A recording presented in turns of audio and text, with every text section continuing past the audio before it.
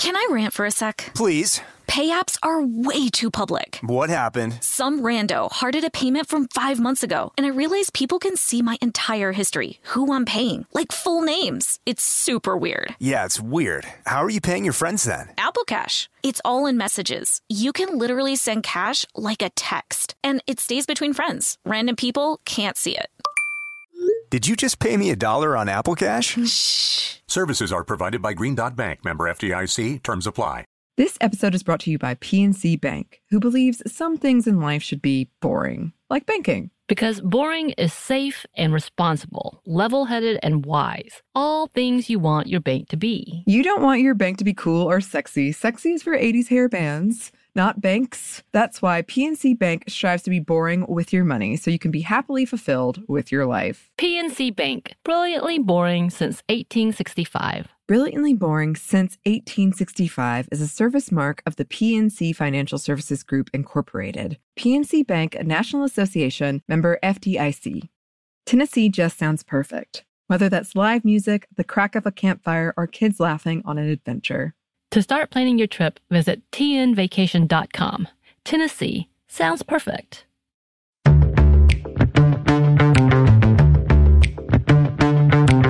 Hey, this is Emily. And this is Bridget. And you're listening to Stuff Mom Never Told You.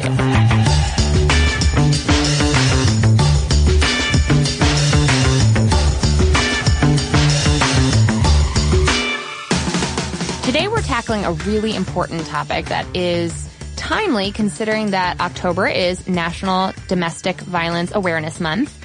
And we want to look at the issue of domestic violence from a lens that doesn't often get talked about, and that is the component of financial abuse and the critical importance of really all of us having what has been deemed a fuck-off fund. Now, I know we hear a lot about domestic violence in the media, but I don't feel like we hear that much about financial abuse. So what exactly is financial abuse? Exactly. It's underrepresented despite the fact that research indicates that financial abuse is experienced in 98% of abusive relationships. And surveys of survivors reflect that concerns over their ability to provide financially for themselves or their children is a huge barrier to leaving an abusive relationship. So financial abuse is really a common tactic used by abusers to gain power and control in a relationship. This can come in many different forms, whether they're subtle or overt, things like limiting a partner's access to assets or concealing information and accessibility regarding the family finances.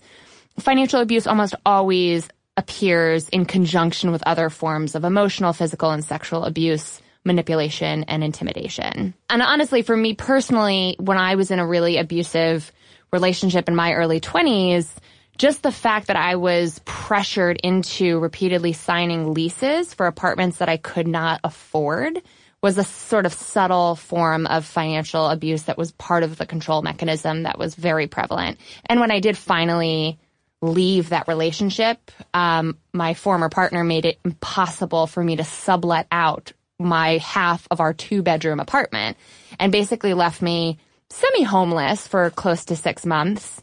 Crashing on couches, and thanks to the very goodwill of some people who helped me rescue myself during that time in my life, and left me with $6,000 in credit card debt.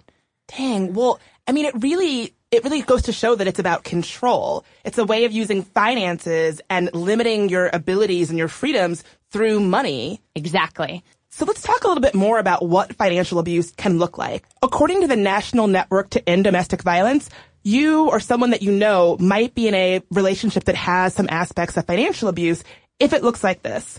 They control how all your family's money is spent and lashes out with verbal and or physical aggression when questioned. They deny you access to joint accounts or has accounts titled in their name only. They sabotage your work and employment opportunities by stalking or harassing you. This is stuff like making it so that you can't hold down a job or really even get a stable situation for yourself by, just not letting you work. And even shaming you for daring to work and, questioning your motives for any kind of financial independence. And this was so perfectly illustrated in the show Big Little Lies, which is one of the most riveting sort of depictions of domestic violence and intimate partner abuse and how Nicole Kidman's character was shamed out of practicing law because it was sort of questioned, why would you need money of your own? And yeah, you can really see how the hallmark of this kind of abuse is making it so you can't just be a stable, independent person on your own. You can't spend money the way that you want. You can't earn money the way that you want. Someone else is really in control of how money is being brought into your life and spent. And just making it harder for you to be financially free. Just constraining your own financial situation is a form of control over someone else. And it is a form of abuse. Another hallmark of financial abuse that I found kind of scary and really, really telling is that your partner opens up credit card accounts in your name without your permission or knowledge. And I mean, the idea of going to run a credit check when you buy a car or get an apartment and finding out that you have all of these accounts in your name that you had no idea about, that is terrifying. It sounds like straight up fraud. You know what I mean? It's like a step beyond abuse, and it can stick with you and ruin your credit for your lifetime. Now, what was shocking is a new study that came out in June from Sensi, the online financial wellness community, found that millennials in particular, and millennial women in particular, report higher levels of financial abuse in their relationships. Almost 2/3 of millennials surveyed reported that a romantic partner used money to manipulate or gain power and control in their relationship. And 69% of women surveyed reported experiencing behavior from their partners that would constitute as financial abuse. And when you compare that to facts from the Purple Purse Foundation, a nonprofit advocacy group that provides resources for victims of domestic violence, they say that only 8% of the general population reports being victims of financial abuse. 8% of the general population, 60% of millennials, and almost 70% of millennial women. I almost wonder if it's one of those things where the symptoms are less visible, where you don't know what someone else's finances look like. So, it's easier to maybe tell when someone is being abused in another kind of way, but your finances, we've sort of been taught to not talk about them and to sort of be very hush-hush. And if someone is experiencing financial abuse, it might not always be so obvious. I'm so glad you said that, Bridget, because the Sensi survey from this year, the numbers reporting financial abuse actually doubled than the year prior, because the year prior, they didn't ask them about symptoms of financial abuse. Like, has your partner ever used money to coerce you into making decisions you didn't want to make? Or has your partner ever taken out a credit card in your name without your permission or consent? Whereas the year prior, they just asked, is financial abuse prevalent or present, rather, in your relationship? So when we break down the symptoms of financial abuse, reporting goes up. So another component of this that makes it even more complicated is this idea of financial infidelity, which I have to admit I had never heard of. Financial infidelity occurs when one partner in a couple with combined finances lies to another about money, such as hiding debt in a secret account. Right. So I think one of the big challenges in relationships is, and this is something I have not figured out with Brad the Boo, when do you and to what extent do you combine finances? Which I feel like we have to have a financial expert on to help us untangle that one. But this idea of coming into a relationship, you kind of need to know what resources and what debts people are bringing to the table. And financial infidelity is this idea that you're secretly spending or secretly saving and that you're not fully transparent with one another. But I think it's more about the spending. I don't know that I would necessarily feel the need to tell a romantic partner that I'm secretly hoarding money. That's and I think just even thinking about this, another way that it's so complicated is that we are taught to not talk about our finances. And so I could see someone not being upfront about the debt they've accrued because they're ashamed of it. Exactly. And not sharing it with their partner. Exactly. In fact, 60% of millennials said that a romantic partner had either lied about money or hid money or debt from them. And when we actually talk about a fuck-off fund, we're talking about secret money. We're talking about all women, to avoid being financially dependent or finding yourself in an abusive relationship. The whole concept of a fuck-off fund is saving your own money to be your own savior if and when you need it. So let's break down what a fuck-off fund really is. The term fuck-off fund was coined by author Paulette Perhach, who wrote this incredibly real scary story for the billfold that describes two scenarios. In one scenario, you graduate college, you finally get a job, you're in a relationship, and you start spending money to keep up this appearance that you want people to believe, which is, I'm a real woman with a real job. I've got money now. I've got a car now. I'm, buying real furniture from IKEA now, as real as that can be. And despite the fact that you've got significant college loans that you're paying off, you really want to spend because it's the first time in your life you've got a steady income.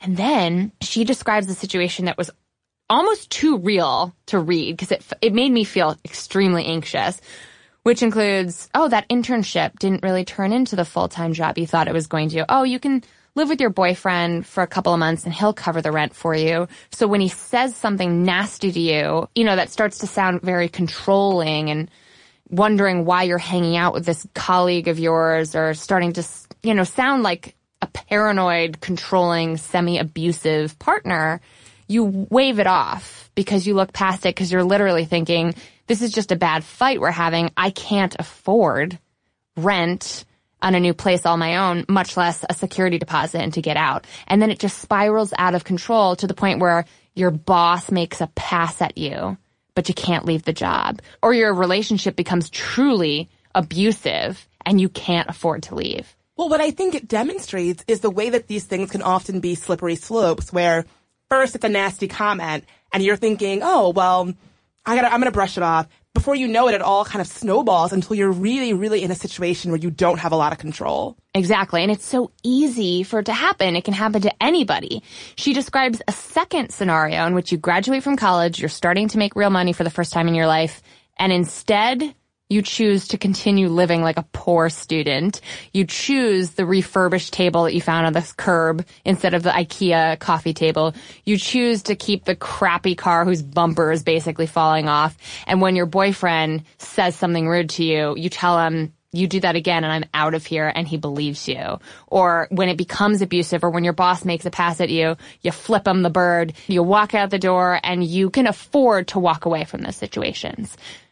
Well, again, that just shows how financial independence and financial freedom really can dictate how we choose to show up in our romantic relationships. You would think of them as being separate, that your finances and your romantic and your domestic are all kind of separate buckets, but they're all intermingled. And, how you're doing financially can really determine whether you can walk out of that, abusive relationship, or whether you can flip off that boss who just made a pass at you. And it's a really scary realization of the need for a f***off fund in those very dire situations that you can't really see coming when held up against the reality that most Americans have less than $1,000 in savings. And a majority of Americans have reported not being able to cover a $400 unexpected expense when it comes up. And again, how many people out there are one, slip and fall away from complete financial ruin? Exactly. How terrifying. Exactly. And when you couple that with domestic violence, it puts women, and especially women of color, in a very scary situation. And when you look at the numbers writ large in America, you really start to see that we do have a racial wealth gap. Basically, the racial wealth gap in this country looks like Black and Latino families having a lot less than their white counterparts. But if you look at the numbers, right? These are gaps in wealth and assets that have been perpetuated historically that have not gone away, despite the rising Black elite in this country and new Black wealth in this country. That pales in comparison to the numbers across the board. A typical Black household, according to the U.S. Census Bureau, has only 6% of the wealth of the typical white household. Let that sink in. The typical Latino household has just 8%. In absolute terms, the median white household had $111,146 in wealth holdings in 2011, compared to $7,113 for the median Black household and $8,348 for the median Latino household. And these figures all come from the U.S. Census Bureau. When you think about family wealth, too, that's sometimes not money in the bank. These could be things like property, home ownership, all of those things that are typical historical access to a middle-class, stable lifestyle, which if you are in a dire situation and you need to f*** off from a bad job or a toxic relationship or an abusive situation, having even non-liquid assets that you can rely on puts you at an advantage, makes your livelihood more stable. And so when we talk about this with an intersectional lens, we have to acknowledge the impact that race has, not just gender, in really looking at who's at risk when it comes to financial abuse. Yeah, and I think it's tempting to look at these numbers and say, like, oh, people of color just, for whatever reason, they have less access to wealth. But actually, if you look back at our country's history of bad and racist policy, it's really policy choices that have really had a lasting impact on why people of color have less generational wealth than their white counterparts today. And things like the GI Bill allowing for white service members to afford college and not black service members. Things like white people having access to home ownership programs that people of color just did not have access to. You may think these are small things, but they've had lasting and reverberating consequences throughout history, including today. And I think when you apply that to financial abuse, what you really see is Latino women, black women having less control over their finances than their white counterparts. Exactly. And in one bad relationship, one slip up with a credit situation, or one moment of becoming victimized by an abuser can be the last straw to break the camel's back. Or one bad boyfriend taking out a credit card in your name without telling you can really be financial ruin. And I think when you look at it from that systemic lens, Bridget, we can acknowledge that having a fuck-off fund and zealously hoarding and saving money wherever and whenever you can, in case you do need to escape a bad situation, is good advice. But it's not equally accessible to all people. So we have to acknowledge that it is imperfect, even as a solution to this problem. Anna Merlan of Jezebel really unpacks this in a very compelling way. She talks about Perhatch's advice in that original piece in the Billfold, which I highly recommend everyone read, as financial self-defense. However, she also acknowledges the privilege involved in being able to make that kind of a move. She says, quote, "Her scenario presumes you're gainfully employed, making enough to cover expenses with even a slim margin left over. And those are all pretty big ifs, one and all, and out of reach for the 45 million Americans living below the poverty line and quietly drowning amid the failed experiment of late-stage capitalism." I think she nails it, really highlighting that this isn't really something that everybody can do. When you look at the realities of some people who are in really tough situations, maybe they don't even have the opportunity to put away a little bit each month. So in a piece for Salon, Perhatch actually breaks down her experience with building up a fuck-off fund. She talks about when she was 33, she was living in Seattle. She was going through a really financially tough time and ended up having to move back in with her mother. It was listening to Dave Ramsey's podcast and through some creative uses of Excel spreadsheets that she really sort of got her fuck-off fund on track. Another sort of interesting aspect of how she developed this was accountability. She would blog about this occasionally and told just a handful of people that she was going on this financial journey to save money. And I think it was just one reader, like the mom of a friend, who would read the blog occasionally. But even that one reader was enough for her to have that accountability in terms of the financial choices that she was making. Yeah. And I think it just highlights that even though having a fuck-off fund is imperative, and I would encourage everyone listening to do everything they can to put whatever money away that you can for the potential emergency that might come up, even moving home with your mom at 33 is not an option for everyone. Yeah, not everybody has that support system. Not everybody has a parent they can live with or a relative. Not everybody has someone who's going to read their blog every week to make sure they're keeping their financial goals. Well, when we come back from this quick break, we're going to talk to a woman who did just that and who found her way out of not only an abusive relationship, but out of financial instability through her own method of accountability and how she's made it possible for others to do the same. We'll be right back after a quick word from our sponsors. Can I rant for a sec? Please. Pay apps are way too public. What happened? Some rando hearted a payment from 5 months ago, and I realized people can see my entire history, who I'm paying, like full names. It's super weird. Yeah, it's weird. How are you paying your friends then? Apple Cash. It's all in messages. You can literally send cash like a text, and it stays between friends. Random people can't see it. Did you just pay me $1 on Apple Cash? Shh. Services are provided by Green Dot Bank, member FDIC. Terms apply. Snag a Job is where America goes to hire, with the deepest talent pool in hourly hiring. With access to over 6 million active hourly workers, Snag-a-Job is the all-in-one solution for hiring high-quality employees who can cover all your needs. On demand, temp to hire, part-time or full-time. You name the position. Warehouse worker, retail associate, grocery store clerk, fitness trainer, baker, stylist, bellhop, podcast producer. Yeah, Snag-a-Job's got a worker for that. With our easy-to-use platform, you're able to seamlessly post and fill available positions quickly with a dedicated customer support team to provide all the help you need along the way. Kind of nice knowing you have a talent pool like that in your own backyard, right? Snag-a-Job is the partner you need to keep your business running smoothly. So visit snagajob.com or text snag to 242424 to talk to an expert. Snagajob.com, where America goes to hire.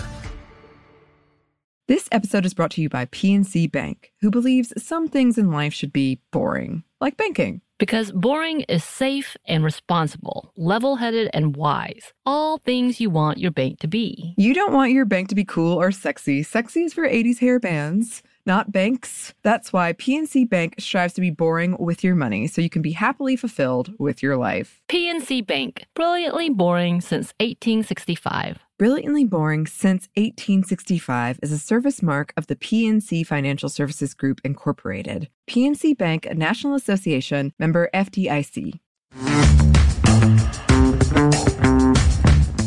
And we're back. And now to talk through some of the ways that women can protect themselves from financial abuse and also be the boss of your own bank account, really, is our good friend and financial educator, the creator behind MyFab Finance, Tanya Rapley, is here in studio with us. Welcome, Tanya. Hello. Thank you for having me. This is so exciting. I know. We're so glad to have you here. So stoked to have you here. We're crashing your pad, really. We're in LA. So these are your digs, yeah? It's newish digs. Sure. Like, just moved here from New York after being in New York for 9 years. So I still feel like I am acclimating myself and kind of reclaiming my peace after living in New York for 9 years. Are you an LA girl or a New York girl at heart? I am a Southern girl at heart. Oh, where I'm from North Carolina. Oh, what part? Charlotte. Oh, my grandma lives in Charlotte. Shout out to Mecklenburg County. Yes, Mecklenburg. Yeah, so I'm from Charlotte. And it's funny how my first couple years in New York, I was like, I'm a New Yorker. And then after I got over New York, I was like, actually, I'm definitely not a New Yorker. I'm a Southerner. And so I'm like a Southern New York hybrid in LA. Oh, wow. I love it. Well, I love it because we've got listeners all over the world who are going to be excited to hear your story. Yes, and I'm a citizen of the world. Yeah. So wait, tell me more about those early years in New York for you, because that's really when the inspiration for MyFab Finance came about. Is that right? The early years in New York, I would say, kind of started from the years in Miami. So I went to college in Miami, Florida, and thank God I graduated because I had so much fun in college. I was going to say, who goes to class when you've got Miami Beach? You know, actually, you went to class on the beach. I actually had classes because I studied public administration, so I had classes at the police academy right there on Miami Beach. And so, of course, I made a bunch of financial mistakes and relationship mistakes in Miami because you make mistakes in Miami. How could you not? Right. Exactly. But I lived to tell the story. And so I ended up moving to New York, and all the mistakes that I had made while I was in college, I kind of just swept them under the rug. Like, new city, new me, renamed myself. I had a music blog, so with my last name being Rapley, everyone called me Rap. And so I just had this new life and alter ego. And during that time, I was ignoring my finances. I really was that person who looked like she had it all together.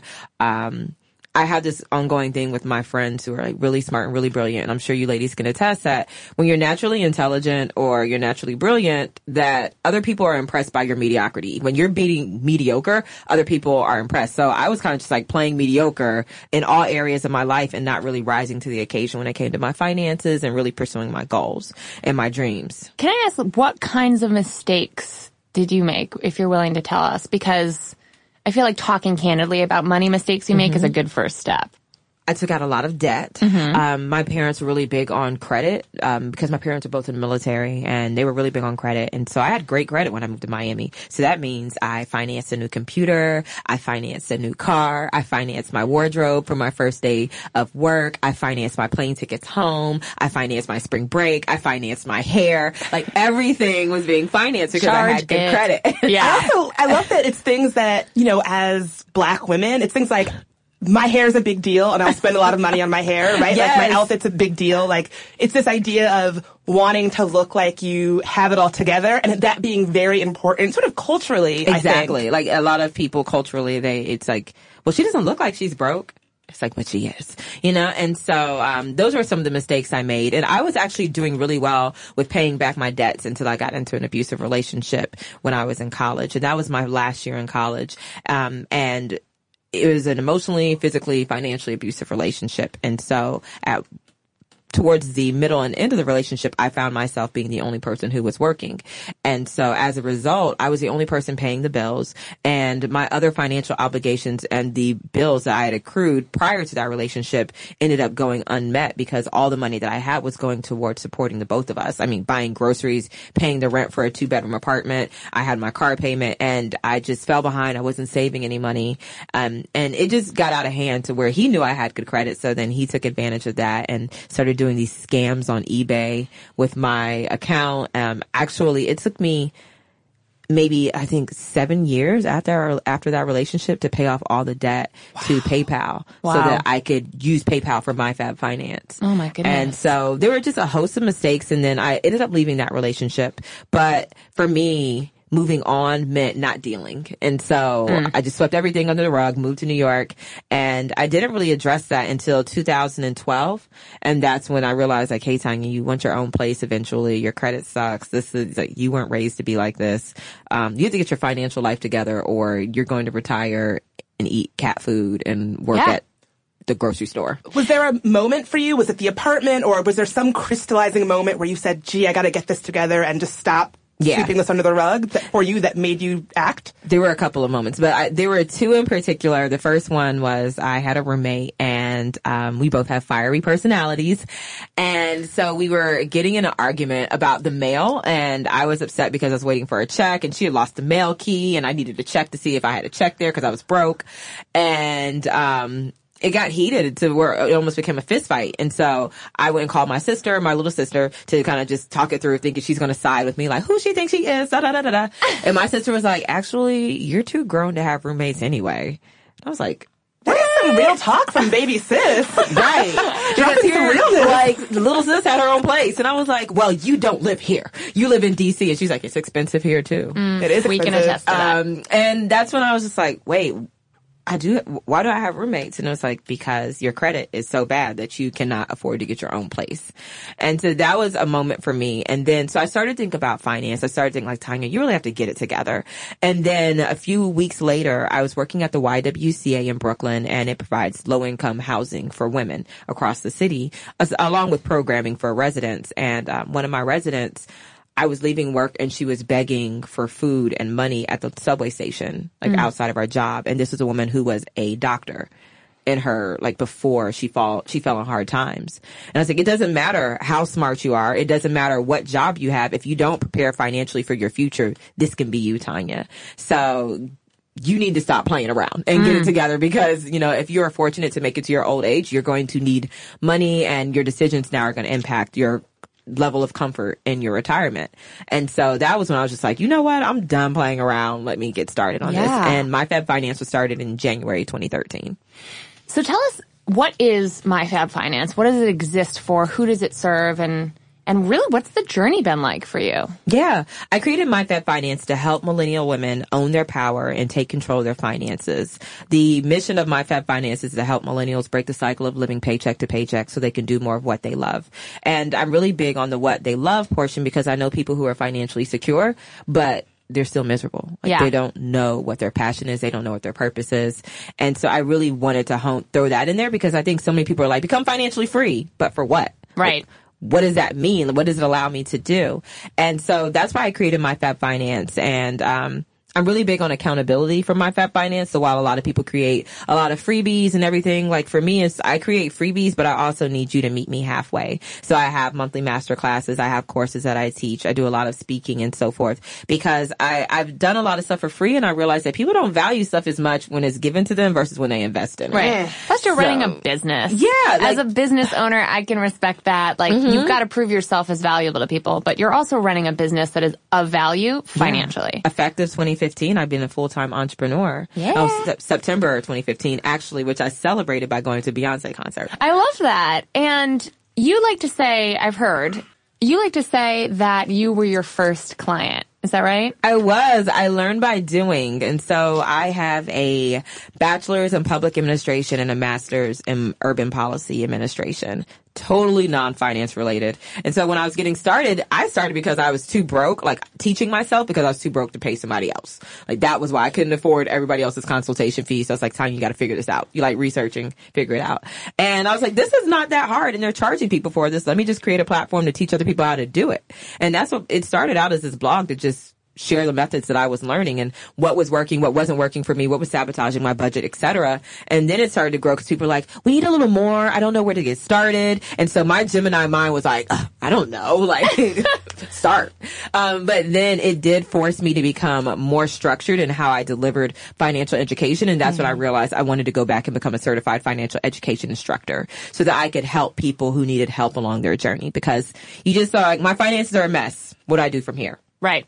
And really helping people tease out, well, this is where you should start based on where you want to go is a skill set that you develop over a time of working with people and understanding how to help them reach their goals. And so, but I was the first client. I was my test baby, and it worked. And then my now husband became my client. And he's doing exceptionally well now. And then my sister became my client. And then once I tested it all out on them, I was like, I think I know what I'm doing. Let me help other people. Yeah. What I love so much about what you just said is this idea that I think that when we go into something like this, it can be tempting to think it's magic. There's some magic solution, or it's super, super complicated and you need to be a genius to figure this out. But I just love that you're giving people this gift of saying, no, it's not magic. You don't have to be some, genius, to really get this under control and navigate it. You really empower people to feel like this is something they can get a handle on. And I know for a lot of folks, myself included maybe, your finances can be scary and something that produces a lot of anxiety, something that you just want to hide from. But giving people that power to say, no, you can get a handle on this. We can work together on this and get you through this and really make you successful. I think that's so amazing. Yeah, and I think that the financial industry can, to an extent, do people a disservice, because I think as a society, we like to lead with people's accomplishments and their academic accomplishments, and that discourages people who feel like they don't align with that level of success. So they're like, oh, well, I didn't go to an Ivy League institution. This isn't for me. Or I didn't, I didn't even go to college. This isn't for me. Like my parents dropped out of college. I'm like first generation. And they think that has to be their story without realizing that when it comes to finance and so forth, it's all about your discipline. And anyone, and I don't want to sound like that, if you just pull your bootstraps up, anyone can have a chance, because I do recognize that there's systematic oppression, and forces at play that affect all of our lives, but also in the same sense, there's so many resources available to people online when it comes to financial education. You don't have to be special. You just have to be committed. And let's hear more from Tanya after a quick break.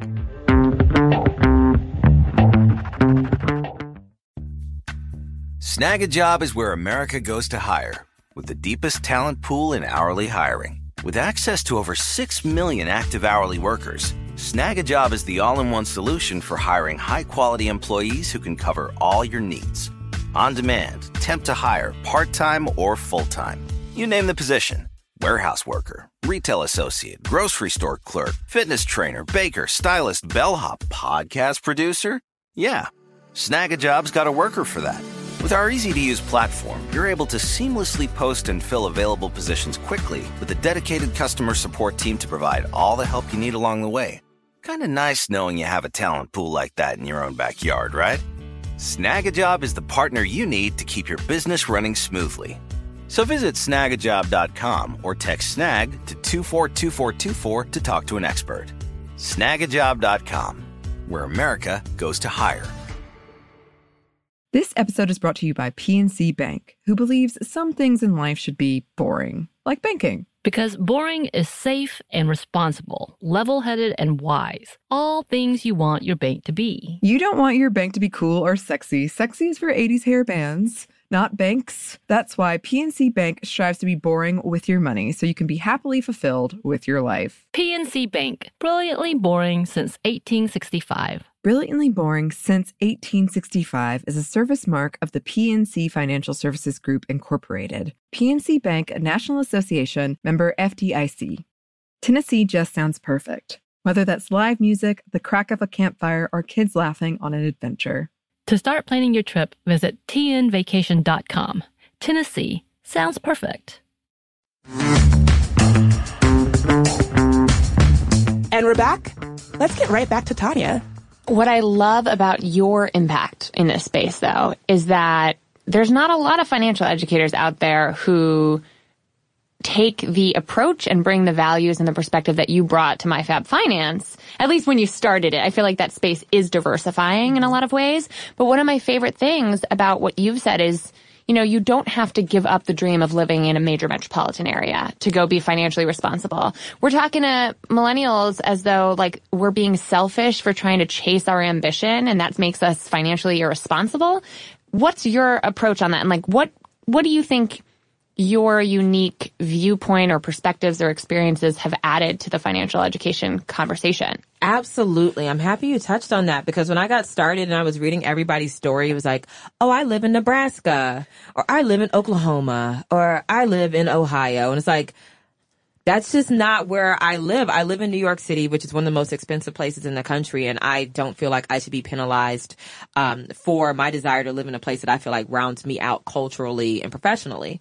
And there weren't a lot of financial educators who lived in larger metropolitan areas that lived where the cost of living was unbearable or unaffordable.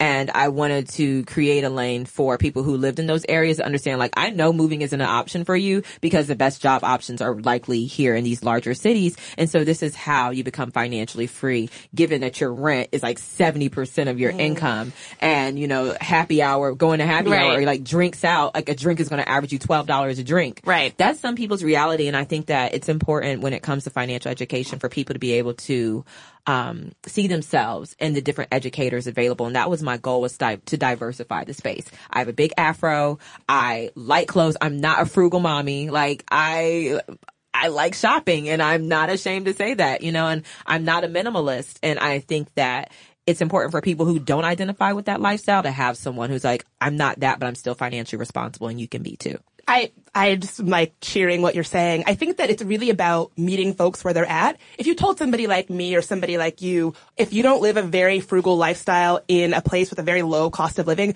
you're not serious about your finances. You're not serious about getting your life together. You're not serious about navigating your financial situation. And that's not true. And I feel like it's not fair. It's not fair to ask people to sacrifice where they might feel culturally the most comfortable to move from that, or move from family, or move from where they feel like there's job opportunities, right? Like, I've worked in politics. If you told me to move from DC, you're basically telling me to go back to school and get a new career. So that wouldn't make any sense for my life. And having a financial advisor who meets me where I'm at and understands where I'm coming from would be so important, because otherwise I just wouldn't even feel comfortable talking about who I am and the actual choices that I make financially. Yeah, absolutely. And yeah, exactly. Like, someone who's from DC, their other option is to move to the capital of whatever state that is and hope that you can get one of the coveted government jobs, you know? And I think it, like you said, it's unreasonable to ask someone, especially when they have other aspirations. My husband works in film. When we were looking at leaving New York City, we were like, okay, we can move to, you know, Atlanta. It's more affordable than Los Angeles, but there still weren't as many opportunities for him. So sometimes you have to go where the opportunities are and then use your money responsibly when you get to that place, instead of saying, I'm going to build my life around this farm in Indiana, which if someone wants to do that, that's totally fine and that's totally awesome. But I know, given my experience, I mean, my parents were in the military. I just know it makes sense to feed who you are as a person. And I know I would be miserable in certain settings. And I'm very happy in Los Angeles around lots of people from various backgrounds. And that's the thing about financial responsibility, is that you also want to practice self-care. And so you have money in your savings account, but you're miserable. And when you go outside or go to the grocery store, you just feel like, I just can't wait to leave, or I just want to go home and order all my food from Amazon. Which also, too much discipline can actually backfire. Research suggests that if you cut every indulgence out of your life, you're likely to sort of splurge irresponsibly instead of feeding yourself some gold stars or some brownie points or whatever you need. Like having a financial educator who respects your wishes. Yeah, is important. Because even if you're someone who's struggling financially or not where you need to be, this is probably an unpopular opinion. I believe that you still deserve a perk every now and then or a treat every now and then. It's just not realistic to say you should eat nothing but rice and drink nothing but tap water until the day you die because you've made have not made sound financial choices. I think everybody needs, that's not how life works. Right. It sounds so sad, rice and tap water. I feel so bad because that's such a first world, I mean, but some people wish they had rice. But and I think that it is important to state that sometimes short-term sacrifices are necessary. Sure. And so, I mean, even with me and the husband, sometimes, I have to say, like, babe, we don't have to eat out tonight. Like, we may not have the complete meal that I thought about creating tonight for dinner, but we have something that I can throw together and make some magic. Let's go home and not eat out. And I think it's important to sometimes check yourself, or depending on where your situation is, you might have to make short-term sacrifices. So you might have to move back to your hometown for a couple of months until you get back on your feet financially, but with the goal of moving back somewhere else once you get back on your feet financially. Oh, can I make a really strange sort of segue?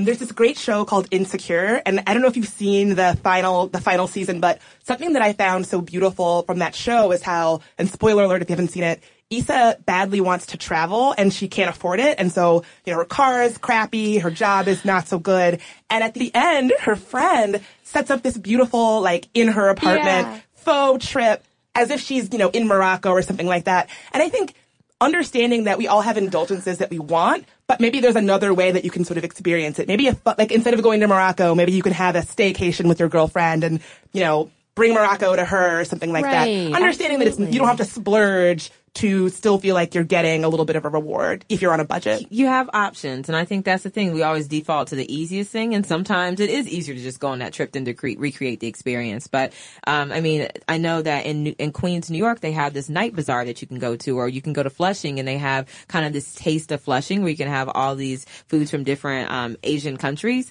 And so there's different things that you can do within your area that might give you the experience that you're craving, but might not cost as much. Right. And I do want to say that I do watch Insecure. I actually live around the corner from the Dunes in Inglewood. Oh my God. And so that's it. We need to make a trip right now. Yeah. It's so funny because when we first were picking out our apartment, I was like, the Dunes. Babe, the Dunes. I was like, I had to get a picture. And so it's become a landmark, actually. So when people come to our house, they're like, you live by the Dunes. A picture. I'm like, yeah. We might need to follow you home after this recording. I'll take you to the Dunes. I love it. So I want to bring this back to advice for the woman who's listening today and identifying with your story from that college relationship, or who might identify as someone who's in a relationship that has a bit of financial abuse or financial infidelity involved, or is just starting, like you were not too long ago, to face the music when it comes to your reality with money. And it feels overwhelming, it feels isolating, it feels scary. What is a woman like that to do? Like, what is a person facing that situation to do? What do you think is some of the first steps that she can take?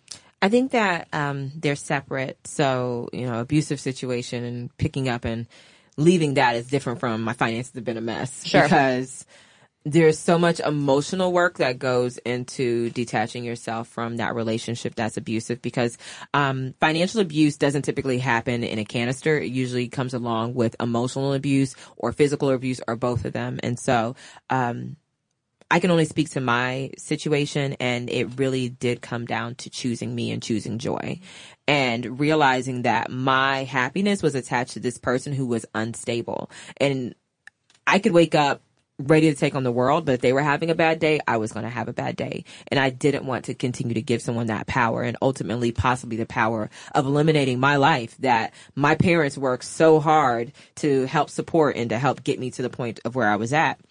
And so, understanding that you can always choose yourself, because I think when you're in an abusive relationship, part of it is manipulation and isolation. And so you feel alone and you feel like I can't leave this because I've turned my back on everything else and I have nothing if I leave this person. And you will always have something. You will always have the opportunity to rebuild. So that's my tip to someone who might be like, this relationship isn't healthy and I want to leave it. Yeah. There's happiness on the other side of abuse. I'm a living testament to it.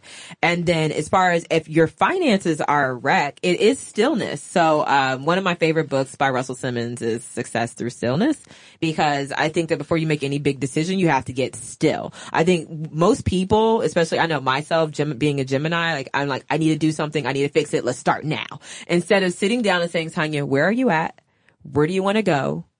What can you do right now to get where you want to go? And I think that's my biggest suggestion to anyone who's like, I need to fix my finances. Sit down, ask yourself, where am I at? Where do I want to be? Okay, what do I have available to me to get to where I want to be? Even if you just have internet access, start researching. If you have a job, start putting money aside in savings and start creating a plan for paying off debt. So using where you are to get where you want and understand that you always have something available to you to get where you want to go. And then going to myfabfinance.com and visiting the Start Here page. And we have a financial checklist that is totally free, and it helps you identify where you might need to work on or what areas you need to work on. So it's like different things that you should have to have a solid financial foundation. If you don't have those items, these are items that you should be working on. Awesome. So where can folks find out more? I am uniformly branded on all social media platforms as MyFab Finance. So that's Facebook, Twitter, Instagram. I don't do Snapchat, but you can find me as MyFab Finance. And if you're interested in the woman behind MyFab Finance, I have my own personal account, Tanya, TONYA .Rapley, RAPLEY, to find out what I'm up to, because I'm not just the founder of MyFab Finance. I'm a hustlepreneur, and I have so many other interests. I'm gluten free. Like, I just found out I have a gluten allergy, so just sharing the goodies that I'm from the South, so it's like figuring out how to eat fried chicken and someone with a gluten-free allergy, like a gluten allergy was... Gluten-free grits? Do those exist? Polenta. I badly want to pick your brain about healthier, gluten-free Southern food. Like, what does gluten-free biscuits and gravy look like? Have to come back. I haven't done that yet, but we'll have to bring it back. Like slowly. Like, I feel like when I found out I had the gluten allergy, it was like, oh my God, I'm losing all of these options. My identity. Like pasta. Yes.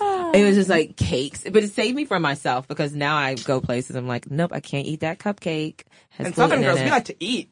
Yes. So yeah, I share all of those adventures, my travels, being entrepreneurial wife, because that's a whole other thing. It's like making my husband feel like he's appreciated despite that I have this other baby, which is my brand. Thinking about growing our family. So if you're interested in those things, Tanya.Rapley. Thank you so much for joining us in studio, Tanya. Thank you guys for having me. I hope you found that interview with Tanya as inspiring and motivational as I did. But really, truly, for those who are listening right now and are recognizing the signs and symptoms and red flags of financial abuse or financial infidelity in your own relationship or your own life, we want to make sure that, especially during Domestic Violence Awareness Month, we make clear the many different resources available to those who are facing this kind of abuse. The first resource you have to check out is the National Network to End Domestic Violence. If you go to nnedv.org, you'll find a whole tab full of resources and ways that you can get help right away. And I think it's important to just highlight the National Domestic Violence Hotline. They can be reached at 1-800-799-7233. That's 1-800-799-7233. There are also free financial resources via the Purple Purse Foundation, which is powered by Allstate. If you go to purplepurse.com, you can find free financial tools and curriculum there that can help anybody take steps now to take control over your financial freedom and your life. And I know that being in a toxic relationship can feel, as Tanya said, isolating, terrifying, and without recourse. And I just want to make clear to anybody who finds himself in that situation right now that there are people who want to help. There are people out there who might not even know you, who would gladly open their doors to you if they knew that you needed support. And that's more true today than it ever has been. This truly inspiring article from NPR that we'll make sure to include in the notes here made clear to me that unbelievably, up until the 1970s, there were no shelters for abused women in the United States. Today, there are more than 2,000 shelters and service programs. So even if you feel like you can't leave because you do not know where you and your children would go, you feel isolated and cut off and without an open door, that is not true. There are beds available to you. You are worthy of saving your own life and saving your own financial future. And even if that means having to reach out for the help and good graces from strangers, I can tell you that's exactly what happened to me. And when you are willing to put yourself first and say without shame, I need help, there will be an answer to that call. Don't be afraid to choose yourself. Just like Tanya said, it's really about choosing joy and choosing yourself and not being afraid to do that. And as usual, we're policy geeks here, so I just have to acknowledge that there needs to be more done on the federal and state governmental agency level to make resources like this available, because we shouldn't all have to rely on the privilege of having a off fund to escape what is a dire and desperate and sometimes deadly situation, which is domestic abuse. Absolutely. I think local and state and federal governments can and should be doing a lot more. So, Sminty listeners, we want to hear from you. What resources did we miss that we should be sharing with our community online? Make those resources known. We hope that you'll continue this conversation with us online. Tell us what you thought about Tanya's great advice. Check out her website, myfabfinance.com, and let's keep this conversation going. Yeah, please get in touch with us. We would love to hear from you. You can find us on Instagram at Stuff Mom Never Told You, on Twitter at MomStuffPodcast, and as always, via email at momstuff@howstuffworks.com.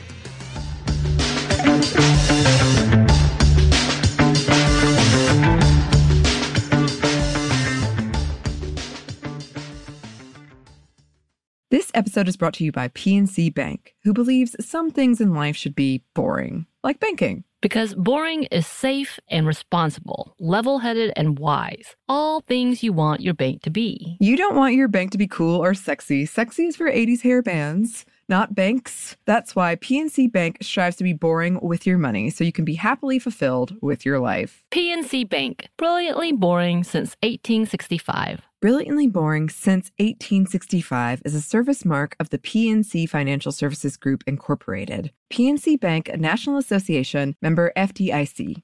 The state of Tennessee is one of the few places where the sounds are just as breathtaking as the sights. Whether that's live music at a historic music venue, the crack of an open fire at a campsite in the wilderness, or hearing kids laughing as they explore what's right around the bend, Tennessee just sounds perfect. Start planning your trip at tnvacation.com. Tennessee sounds perfect.